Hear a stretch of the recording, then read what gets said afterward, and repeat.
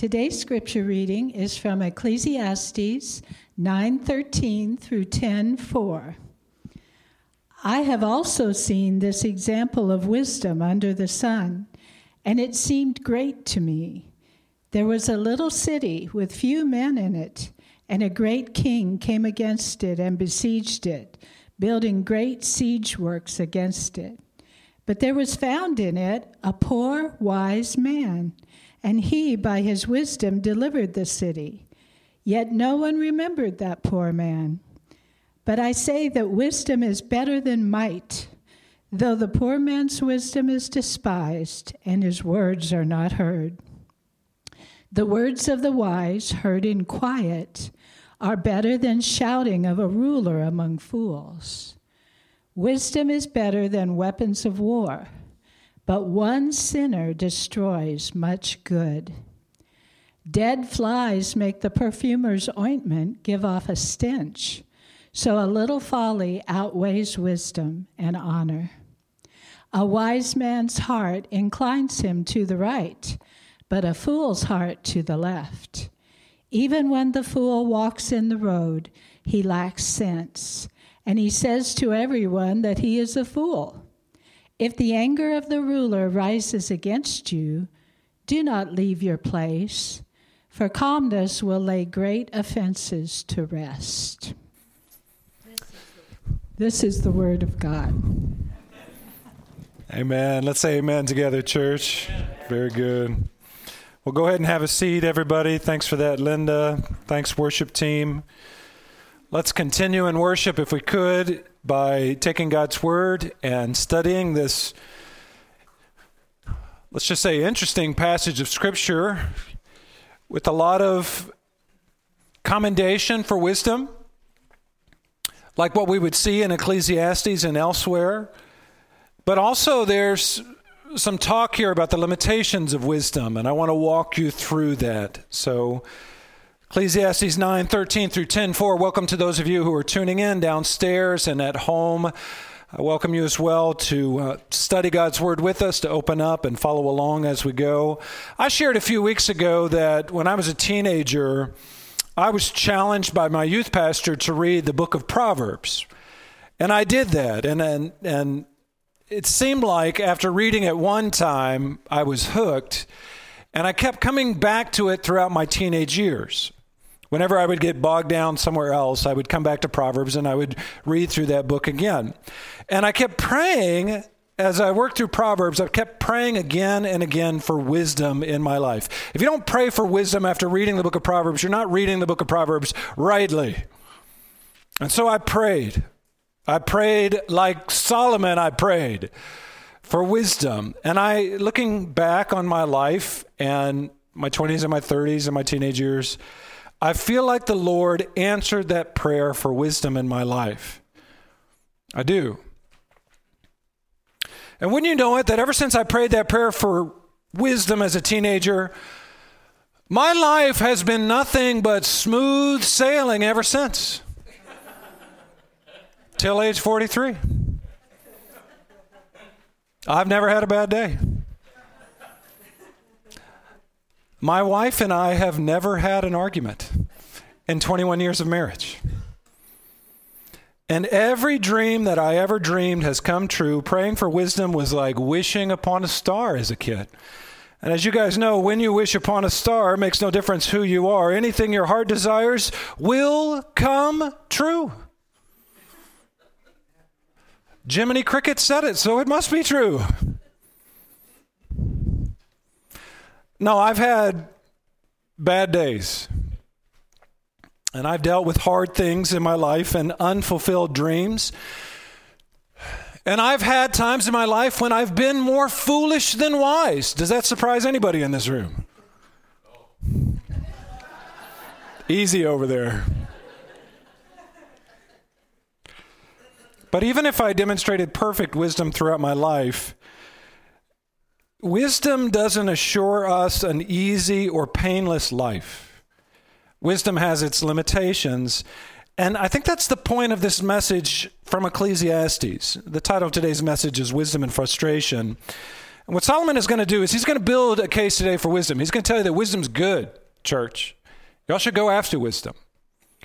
But he's also going to tell you that, I guess caution you, that wisdom isn't the end-all, be-all of our existence. Wisdom has limitations in our world, and there are some things in our world that frustrate wisdom and wise people. That's the essence of this message today. So here's what I mean by that. Go ahead and write this down as number one in your notes. I'll give you 3 points, fleshing that out. Here's the first. Wisdom is better than might. You heard Linda say that. But it can't sustain memory. It's the first thing that Solomon says here. Wisdom is better than might, but can't sustain memory. Yes, wisdom is good. Yes, wisdom is powerful, but it's not all powerful. Because here's what Solomon says. Here's how Solomon explains it in verse 13. He says, I have seen this example of wisdom under the sun, and it seemed great to me. Here's a great example of wisdom. A great story, and it's a heartwarming story. It's kind of rare in Ecclesiastes, so enjoy it while you can. Here's a good story, an underdog story. What happens? Look at verse 14. There was a little city, says Solomon, with few men in it, and a great king came against it and besieged it, building great siege works against it. Now, what Solomon describes here is basically a no-win situation. You have a small town, think Arthur, Illinois, think Dalton City. And this great king, this well-known king, this powerful king came to besiege it. And, you know, this little city has no chance. This is like the University of Alabama, their football team coming to play Millikan, okay? There's no chance for Millikan. From the perspective of manpower and resources, this city doesn't stand a chance. And by the way, just so you know, just the historical context of this was not a rare occurrence in Solomon's day. In the ancient world, it was very commonplace for powerful kings and powerful kingdoms to subdue cities, weaker cities. The Egyptians did this. The Philistines did this. The Assyrians did this. The Babylonians did this later. Even Israel did this when they were top dog. They would go and they would besiege a city and take it over. And what you would do is you would besiege a city until they surrendered to you. And you would build siege works around that city to prevent any water or food from getting in so that they would be forced to surrender to you. And once they surrendered to you, you would make them what's called a vassal. They would be a vassal city, and they would have to pay you tribute. They would pay tribute to the conquerors. So that was quite common in Solomon's day. So Solomon, he doesn't tell you what historical event this is that he's talking about. So it's probably fictional, but it's not like, out in left field. This is a real thing that happened in Solomon's day, this story that he's describing. Now, here's the twist in the story. Here's the unique thing that happens. Look at verse 15. But there was found in this city that was doomed, there was found in the city a poor, wise man. And he, by his wisdom, delivered the city. I mean, this is the ultimate underdog story. This is David and Goliath. This is Millikan beats Alabama. How does that happen? That's what's going on here. And you might ask, well, how did this guy deliver the city, this wise man? I don't know. Solomon doesn't tell us. Did he negotiate with this attacking army? Maybe. Did he find a way to smuggle food and water past those siege works? I don't know. Did he conduct a surprise military attack and catch the besieging army unawares? I don't know. Solomon doesn't go into detail with that. There are famous stories like this in the old world, in the ancient world. There's actually a story about the Greek mathematician Archimedes. When he was being besieged by naval attackers in the city of Syracuse, he devised this thing called an iron hand that would go and strike enemy ships as they came and sink them. So this one man, with his wisdom, with his ingenuity, with his engineering, was able to save the city of Syracuse. Is that the kind of thing that Solomon has in mind here? I don't know. There's also a story in the Old Testament, maybe a little more primitive, in the book of Judges, in Judges 9, where there's this woman, and she's in the city of Thebez, and this evil judge came to attack her named Abimelech. And she and the rest of the city ran inside of the city for refuge. They went actually inside of a city tower for refuge. And Abimelech cut down logs and barricaded the tower to burn down this tower. And as he was doing this in front of the tower, this woman took a millstone, went to the top of the tower, and dropped it on his head and cracked his skull. And he lay writhing on the ground. And actually, he didn't die. He asked one of his soldiers to run him through because he didn't want the embarrassment of telling other people saying about him that he was killed by a woman. So someone else killed him. Then that army left embarrassed and went out of the city. And this woman, who we don't even know her name, saved the city. Is that what Solomon's talking about here with this story? Probably not. Solomon never specifies what historical event he's referring to. And the main point of this anecdote isn't really what's the history behind it. It's not really about the saving of the city. It's about two things. And here's the moral that comes out of the story. The first moral has to do with this word poor. Does everybody see that in verse 15? The poor wise man. Solomon was a rich, wise king. And it's interesting that he's focusing on this small city and a poor, wise man. He's telling you that you don't have to be rich to be wise, and you sure don't have to be wise to be rich. And there's a point here that there's a kind of wisdom that trickles down to everybody, that's accessible to everybody, not just rich, wise kings of Israel. There's something else going on here, a second moral, and that shows up at the end of verse 15. Solomon says, there was found in that city a poor, wise man, and he by his wisdom delivered the city. Yet, look at the end of verse 15. No one remembered that poor man. Despite this heroic deed, despite this courageous thing, whatever it was, this person, this wise man, was promptly forgotten. In other words, people are fickle and fame is fleeting. That's what Solomon's getting at here. You remember Joseph in the Old Testament when he interpreted the dream of the baker, and he told the baker, when you get restored, don't forget about me. Tell Pharaoh about me. Sure, I will. He goes to Pharaoh and he promptly forgets Joseph. And the same thing happens with Mordecai after he saves King Xerxes' life. That guy just forgot about him. It wasn't until later that King Xerxes even found out that Mordecai had saved his life. People are like that. Life is like that too. Even life-saving wisdom is soon forgotten. And think about all the significant people in this world that are long forgotten to history. I mean, yeah, we remember Solomon because he was rich and he was wise and he was the king of Israel. We even remember Joseph and Mordecai because they're in the Bible.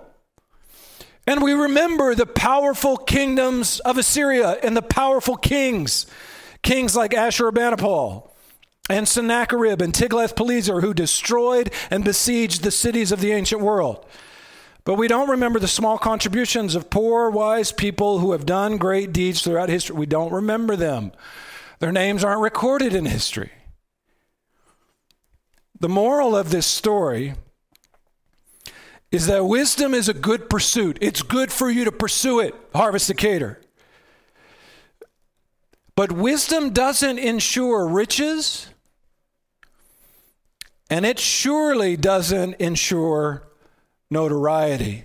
And if you search for wisdom thinking it's going to make you famous,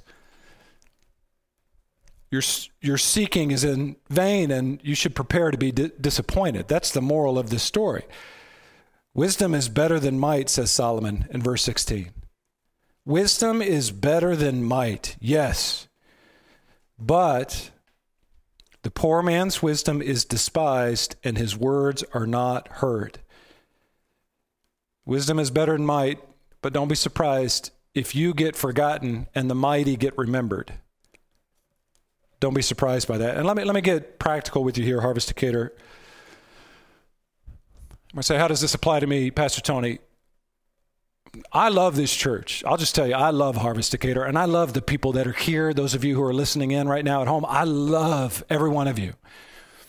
But I'll be honest with you, the New York Times will never, ever write an article about Harvest Decatur. They will never write an article about you and how faithful you've been to your family. If you're waiting for that, keep on waiting. That's not going to happen. If you went to the Washington Post and interviewed their reporters, they probably don't know where Decatur, Illinois is. They probably think Decatur's some city in Georgia, which it is, but, we're the better Decatur.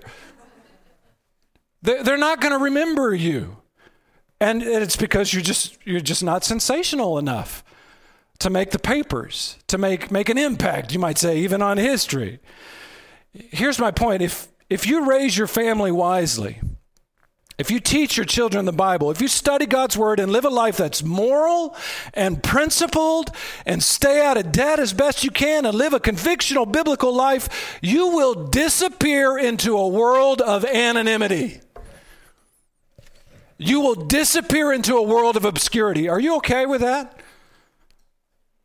Nobody does podcasts about the good church that's being faithful to the Lord. They do podcasts about crazy pastors who do crazy things. And everybody loves it. I went to a Gospel Coalition conference not that long ago, and I remember I heard a pastor come forward, and he said, when I was a young pastor, I wanted to be great. I wanted to be the Charles Spurgeon of North America. I wanted to be great. And then he said, after 20 years of ministry, you know what I want? I just want to finish. The bar's gotten a little lower. Said, I just want to finish without bringing shame to my Savior. I sympathize with that. Because the New York Times isn't going to write a story about you or about me. Now, if I had a sex change operation, they'd come. If I had some big deconversion story, they'd be, oh yeah, here's this pastor, he deconverted. Let's get him in the headlines. But faithful people serving the Lord, that's the fast track to anonymity. Wisdom in many ways is forgotten unless your name is King Solomon. Are y'all okay with that? I want to make sure you're okay with that. And I think what Solomon is saying here, it's not so much that wisdom is worthless. Please don't take that away from this. That would be excessively cynical. Solomon isn't excessively cynical. He's just a little cynical. And what he's saying is that wisdom, he's not saying that wisdom is worthless. He's saying it's undervalued in this world. Faithful, good followers of God get forgotten. That's what he's saying. He's saying that wisdom has its limitations. And if you're going to seek wisdom, if you're going to live a wise life, that's good, but don't think that you'll be admired for it, because some people don't even care and don't even think much about it. Not everybody values wisdom. Wisdom is better than might, though the poor man's wisdom is despised and his words are not heard. Write this down as number 2 in your notes. Here's the second thing that Solomon tells us. Wisdom is better than warfare, but it can't subdue wickedness. Wisdom is better than warfare, but can't subdue wickedness. Solomon says this in verse 17. He says, the words of the wise heard in quiet are better than the shouting of a ruler among fools. Yes, isn't that true? The words of the wise heard in quiet are better than the shouting of a ruler among fools. Teddy Roosevelt said, speak softly and don't carry a big stick. Isn't how that went? Maybe I got that wrong. I had this friend once, a really soft-spoken, wise man, and he got into this little argument with a person who, let's just say, wasn't soft-spoken. And every time he would try to, bring some wisdom, bring some discernment, bring some good into the conversation, this guy would just shout him down. Shout him down, shout him down, shout him down. You ever been in a situation like that? As if just by volume, that wins the argument, not by truth.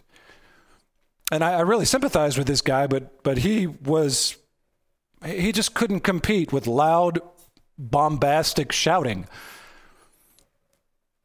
I had another friend, when I lived in Chicago, he gave me this article. It was this Christian leadership article about loud-mouthed blowhards in the Christian community.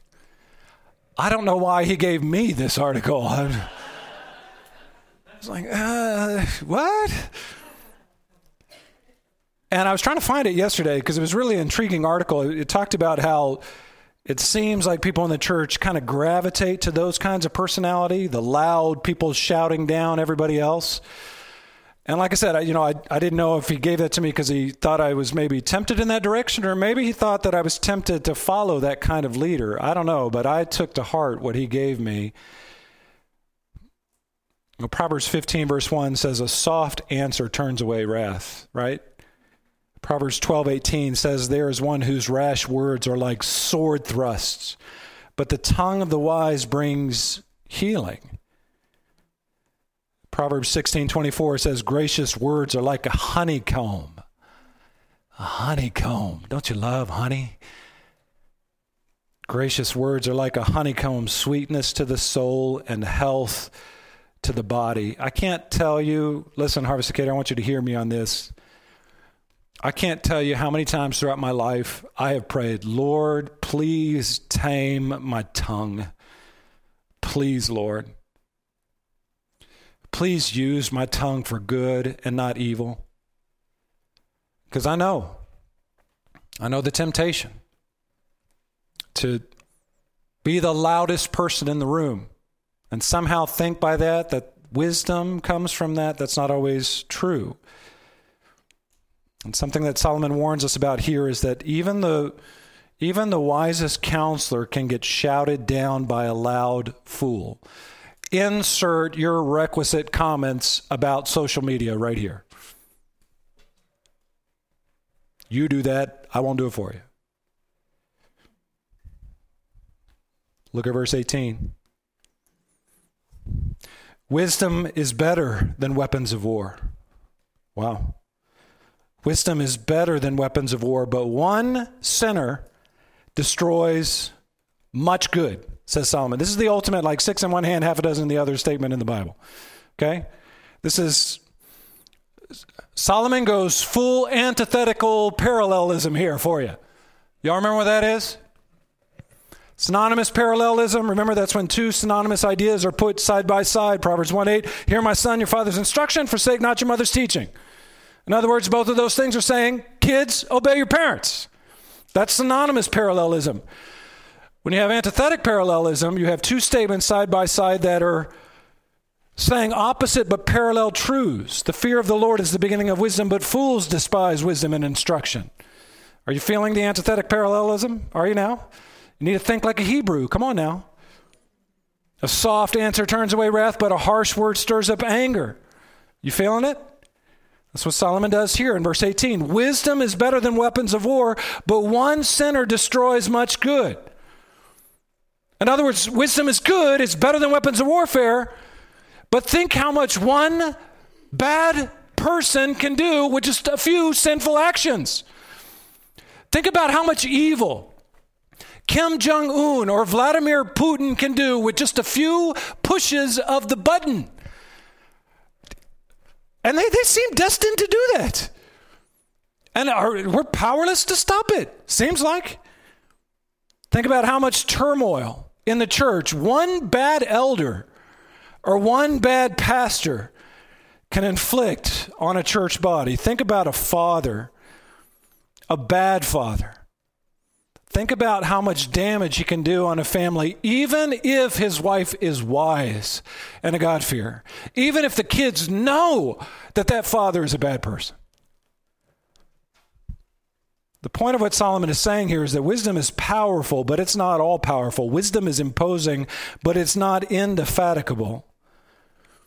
It can't stop all the foolishness in this world.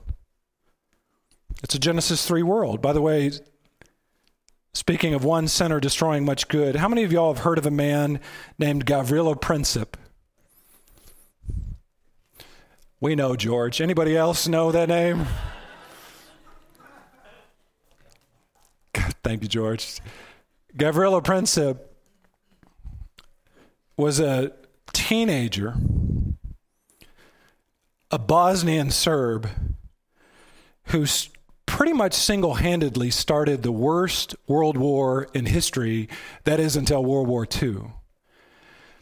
He was somebody that got tired of the Austro-Hungarian Empire and what it was doing to his own people, and so he took it upon himself to assassinate Franz Ferdinand, the heir apparent of the Austro-Hungarian throne. He killed him, and he started World War II, killed millions of people. What's interesting is you look back on history, World War I was horrible and preventable in many ways. What's ironic about that war is that many of the great European powers had allied themselves with other European powers as a sign of allegiance in order to prevent war from breaking out. That's the irony. There were these allegiances that weren't normally allegiances. And so why do you have somebody like England fighting against Germany? We didn't have any beef with Germany. The English didn't have any beef with Germany. It's because they had alliances with Austro-Hungary. And all of a sudden, the whole world broke out in war, and it was devastating. And where was the wisdom to stop all of this? Wisdom is better than weapons of war, but one sinner destroys much good. Look, Harvest Decatur, wisdom is great. I hope all of you are asking the Lord and praying daily for wisdom. I'm praying daily for wisdom. James 1:5. God, please. But will that prevent you from encountering suffering in this world? Wisdom, will that keep you from pain in this world? Maybe, some of it. But not all of it. This is a Genesis 3 world, and you can only limit the effects of sin so much in this world. By the way, when we speak about wisdom, we speak about the law.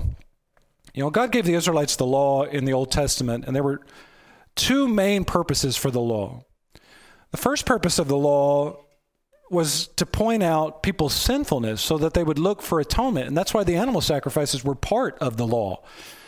Because people saw the law that God gave them. Just look at the Ten Commandments. They're like, I'm a sinner. What am I going to do? I'm going to offer up these sacrifices, and they're going to pay for my sin, and they're going to point forward to the once for all time sacrifice, Jesus Christ, right? So that's one of the things that the law did. It pointed out your sinfulness. Paul makes that clear in Romans and Galatians. You know another thing that the law did in the Old Testament? It restricted the effects of sin. It's better for our society if we don't cheat and lie and steal from one another. It's better in our society if we don't just have sex with random people. It's better if we have monogamous, heterosexual, non-incestuous marriage with one another. That's what the Bible teaches.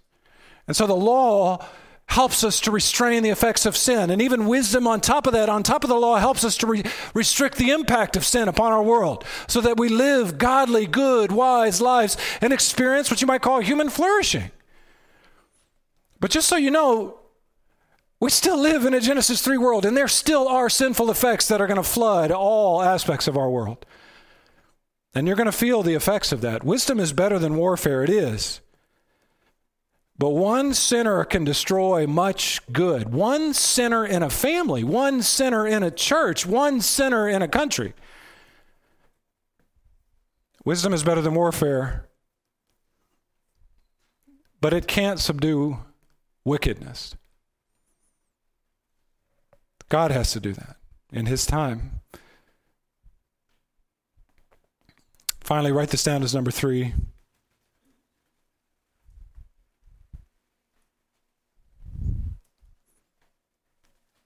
Wisdom is better than folly,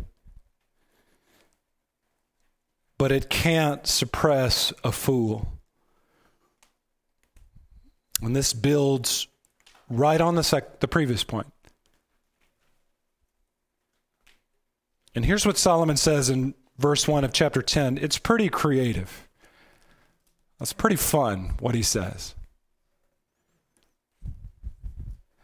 Dead flies make the perfumer's ointment give off a stench. So a little folly outweighs wisdom and honor. What? What is he talking about there? Dead flies make the perfumer's ointment give off a stench, so a little folly outweighs wisdom and honor. Here's what he's saying. This is the Hebrew equivalent to one bad apple spoils the bunch. Right? Did your mom ever tell you that? This is Solomon's presentation of a cruel irony. A perfumer's ointment. A perfumer, that was like an art in the ancient world. To be able to mix oils and different types of things in order to produce a good scent, a good smelling fragrance, or something that had a healing property to it. But now, because of these dead flies that got mixed up in the ointment, that which was meant to be attractive becomes repulsive. That which was meant to smell good smells putrid. What Solomon is saying about wisdom here is that even when a great deal of wisdom is present, things can get fouled up by a little folly. By just a little bit of folly, it can screw up a whole lot of wisdom. Jesus said something similar when he talked about leaven. A little leaven leavens the whole lump, right? One bad apple. And there's an irony to that. There's a cruel irony to that. In the words of the great philosopher, Alanis Morissette, it's like rain on your wedding day. It's a free ride when you've already paid. It's the good advice that you just can't take. And who would have thought it figures? You guys have any idea what I'm talking about? If you were raised in the late 1900s, you know what I'm talking about. If you weren't, then you don't. Tommy Nelson tells this story about this cook from Louisiana that was cooking up this big pot of gumbo. Don't you love gumbo? Big heaping pot. And in his left hand, this cook had a bottle of Miller Lite that he was seasoning the gumbo with.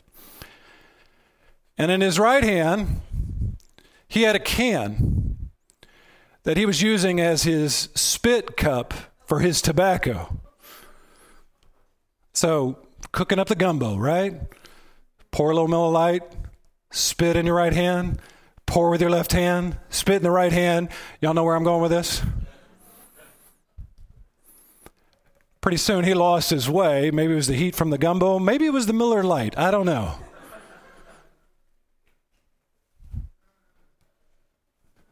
But he poured with the wrong hand. Y'all gonna eat that gumbo? Spoiled the whole thing. So when Solomon says, a little folly outweighs wisdom and honor, I want you to think gumbo, okay? And here's how it's practically applicable in your life. You can live a wise life. You can live an honorable life, but you do one stupid thing and you can ruin it. Can't you now? One hapless tryst with a coworker. One too many drinks at the Christmas party. One foolish and angry word spoken to the wrong person. And you can wreak havoc upon your life. Alistair Begg said it this way. You can read this on the screen.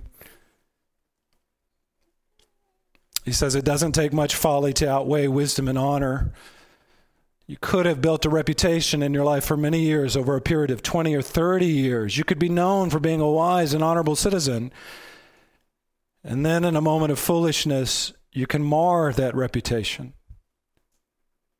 A tiny amount of folly may destroy a family, ruin a reputation, or bring heartache to a marriage.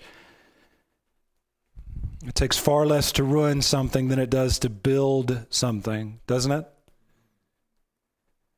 It's easier to cause a stink than it is to create sweetness. In a foolish impulse, in a sudden lapse of judgment, something beautiful may be irreparably spoiled. Sonia and I, Alistair's at an age now where we can watch, let's just say, better TV shows than we used to. So I'm really glad to put behind me the days of like Veggie Tales and Dora the Explorer, okay? If you're in that stage right now with your kids, just power through, parents, all right? You'll get there eventually. So we're watching these shows now that have, a little more adult themes to them. And it's amazing to me as we watch these shows how many of the plots hinge on one dumb thing the character does. And usually it involves alcohol. One too many drinks at the office Christmas party. And then before you know it, their life is a mess. And those are teaching moments, parents. You're like, you see that, son? All that good stuff gets robbed because of one stupid, indiscreet action. And, it's teachable moments for them. You might say, yeah, kids, don't do anything stupid. 35-year-old people do stupid stuff that ruin their lives, not just teenagers. I've seen 55-year-old men and women do stupid stuff to wreck their lives. And you think they would know better. Remember the gumbo harvesticator. Everybody with me? In Texas, they like to say, remember the Alamo. Remember the Alamo, but remember the gumbo. One dumb thing. Look at verse 2. A wise man's heart inclines him to the right, but a fool's heart to the left. Do you feel the antithetical parallelism there, harvesticator? Are you feeling it now? A wise man's heart goes one way, a fool goes the opposite way. And if you start following the way of a fool, don't be surprised when you get what a fool gets. That shouldn't be a surprise to you. If you remember when you were young, you used to tell your mama, well, all my friends are doing it. And what did your mama say? Well, if your friends jumped off a cliff, would you do it too? Mama was right. The path of a fool and the path of a wise man are irreconcilably antithetical. And notice the use of heart here in verse 2. Look at this. A wise man's heart inclines him to the right. Everybody see that? The heart. This is the Hebrew word lave, and it's different in Hebrew thought than in English thought. The heart wasn't just the center of your emotions, it was the center of your will. It was your decision-making instrument. So a wise man will decide with his heart to go the right way, and a foolish person will decide to go left. And, let me explain that whole right-left dichotomy. I'm kind of offended by that because I'm a left-handed person, I like going left. That's my best basketball move. I fake right and I go left. What's wrong with that? Well, this is metaphor in Bible speak. It's metaphor for the right way and the wrong way. In fact, that actually comes into our English language. The Latin word for left is sinister. There's a sinister nature to going, metaphorically speaking, going left. Here's another way to say it. This is from the Jerusalem Bible. The wise man's heart leads him aright. The fool's heart leads him astray. Which way are you going to go? The way of the wise man, the way of the fool. Look at verse 3. Even when the fool walks on the road, he lacks sense. And he says to everyone that he is a fool. It's obvious to the world. There's an ancient Malayan proverb that goes like this. A fool is like a big drum that beats fast but does not realize its hollowness. Doom, doom, doom, doom, doom. Here comes the fool. Beating fast, but doesn't know how empty he is on the inside, his hollowness. That sounds like the book of Proverbs, doesn't it? Proverbs 18 verse 2. A fool takes no pleasure in understanding, but only in expressing his opinion. Doom, doom, doom, doom. Here comes the fool. Proverbs 28:26. Whoever trusts in his own mind is a fool, but he who walks in wisdom will be delivered. Proverbs 12:15, the way of a fool is right in his own eyes. Doom, doom. But a wise man listens to advice. Proverbs 14:16, one who is wise is cautious and turns away from evil, but a fool is reckless and careless. Proverbs 15:2, The tongue of the wise commends knowledge, but the mouths of fools pour out folly. Proverbs 18:6, a fool's lips walk into a fight, and his mouth invites a beating. A fool's mouth is his ruin, and his lips are a snare to his soul. One more, this is my favorite. Proverbs 26, verse 11. Like a dog that returns to his vomit. Right? I love dogs, but yeah. Like a dog that returns to his vomit is a fool who repeats his folly. There's about 30 other verses in the book of Proverbs that denounce folly and the fool. There's actually a statement in the Psalms about the fool, the atheist. The fool says in his heart, there is no God. And when I read the book of Proverbs and Psalms as a kid, I don't know which I prayed more for. Lord, make me wise, or Lord, please, may I not be a fool, like what this book speaks about a fool. I prayed both of those. And then look at verse 4. This last verse is kind of enigmatic, so let me explain it. Here's what Solomon says. Let's finish this up. He says, if the anger of the ruler rises against you, do not leave your place, for calmness will lay great offenses to rest. Every once in a while in Ecclesiastes, and I've started to see this as we've worked through this book, Solomon just gives you some practical advice about how to interact with superiors. This is what you do with a ruler. This is what you do with a king. This is what you do with your boss. And verse 4 is a good example of this. What do you do with a ruler when he gets angry? And based upon the context of this statement here, I get the impression that that Solomon is describing a hot-tempered fool who's a ruler. That's what we're dealing with here. So what do you do when you encounter the foolishness of a bad ruler, a bad boss, somebody who is angry and dumb? Here's what you do. First of all, you stand your ground. Everybody see that in verse 4? Do not leave your place. You stand your ground. If you back down or run away, he'll perceive you as weak. No, you stand your ground,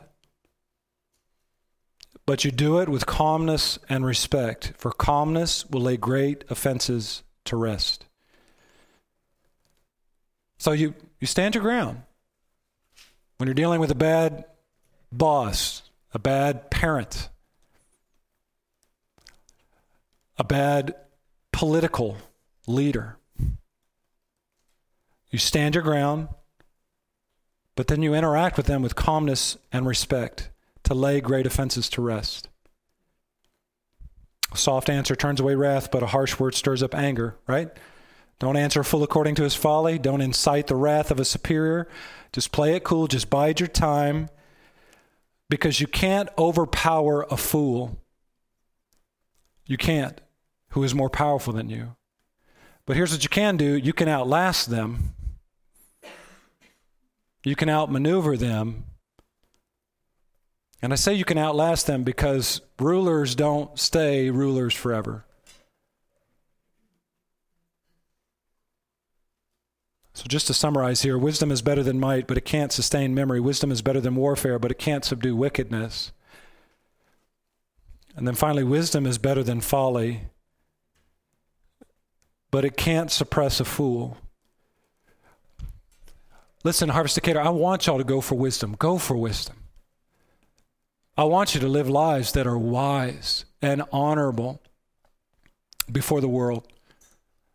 I think that's a good thing when Christians live lives like that. I think that's a great testimony. But don't be surprised in this Genesis 3 world when your wisdom isn't respected, when it isn't heeded, and when it's quickly forgotten by those who don't value wisdom. That's the moral of this passage. That's the essence of this passage.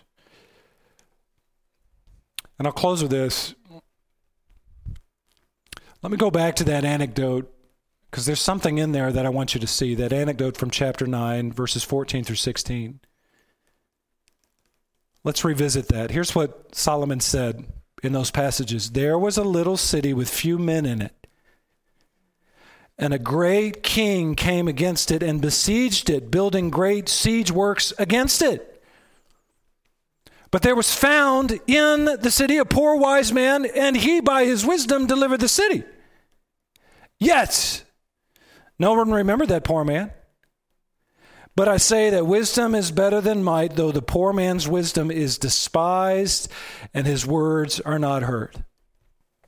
A few years ago, the Scottish theologian Sinclair Ferguson, he wrote a book on Ecclesiastes, and he called it Pundit's Folly. And he would use this word pundit to refer to the author of Ecclesiastes. And he's got a section in that book about that passage, Ecclesiastes 9, 14 through 16. And here's what he says about that passage. He says that this passage reads almost like a prophecy.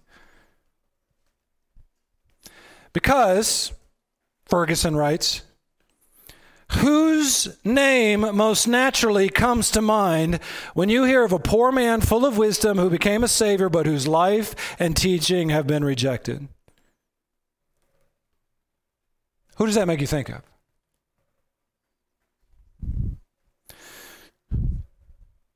Let me ask it this way, Harvest Decatur, let me ask you, whose name most naturally comes to your mind when you hear of a poor man full of wisdom that saved people and then was rejected even though he was wise?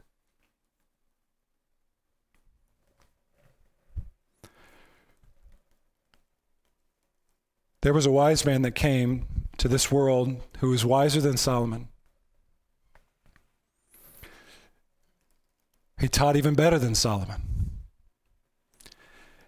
And he laid down his life for the very people who had caused his death.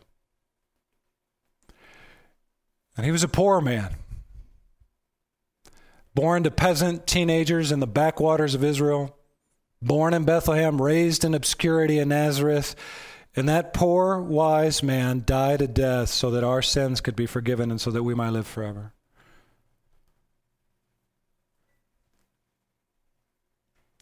I've said this before, but let me say it again. Wisdom is better than might. Wisdom is better than warfare. Wisdom is better than folly. But you know who's better than wisdom? Jesus is better than wisdom. Put your faith in him. Trust him. You know what? Even if you're the wisest person on earth, I doubt that the wisest person on earth is here in the congregation right now. Even if you are, even if you take all of the words of Proverbs and Ecclesiastes and you live them out perfectly,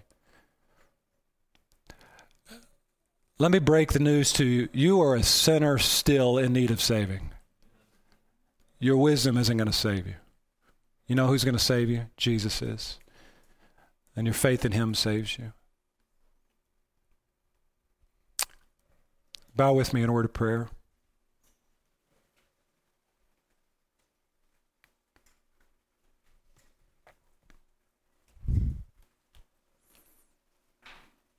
Lord Jesus, we confess this morning as your church, as the body of Christ,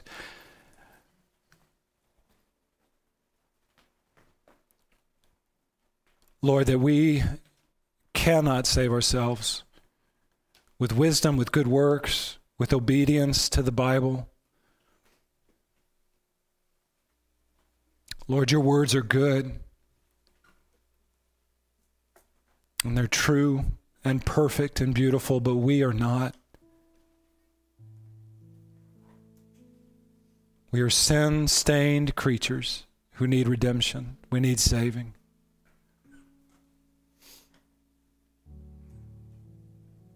And Lord, I thank you that by your grace, you sent Jesus Christ, the perfect embodiment of wisdom, into this world to die for our sins. And Lord, by our faith in Him, we can be saved and we can even live lives wiser than we ever lived without Him. And God, we want that. I want that for Harvest Decatur. So God, give us your wisdom. Thank you for your Holy Spirit who resides within us, teaching us, training us in your ways, teaching us to stay away from folly and stupidity and wickedness that could wreck our lives.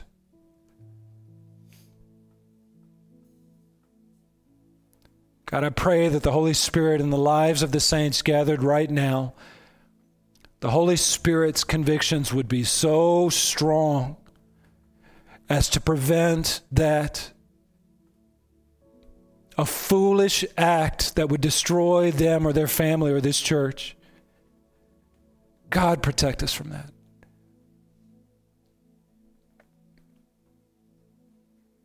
God, give us humble hearts, teachable hearts,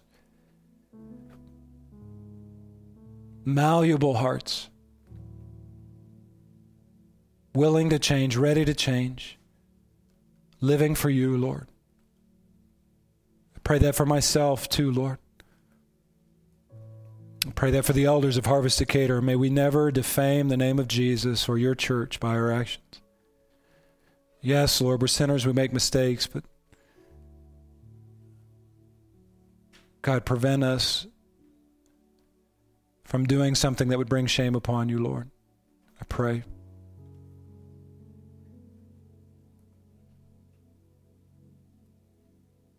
And Lord, in all things, we praise you for your grace. We praise you, Lord Jesus, as our Savior. You are better than anything that this world has to offer, and we praise you.